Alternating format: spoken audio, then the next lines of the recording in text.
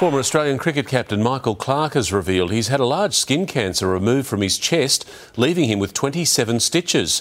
The 42-year-old says he's been visiting the dermatologist twice a year since he was 19.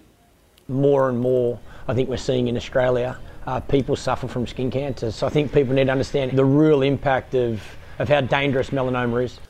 The Skin Cancer Ambassador is encouraging Aussies to cover up and reapply sunscreen this summer.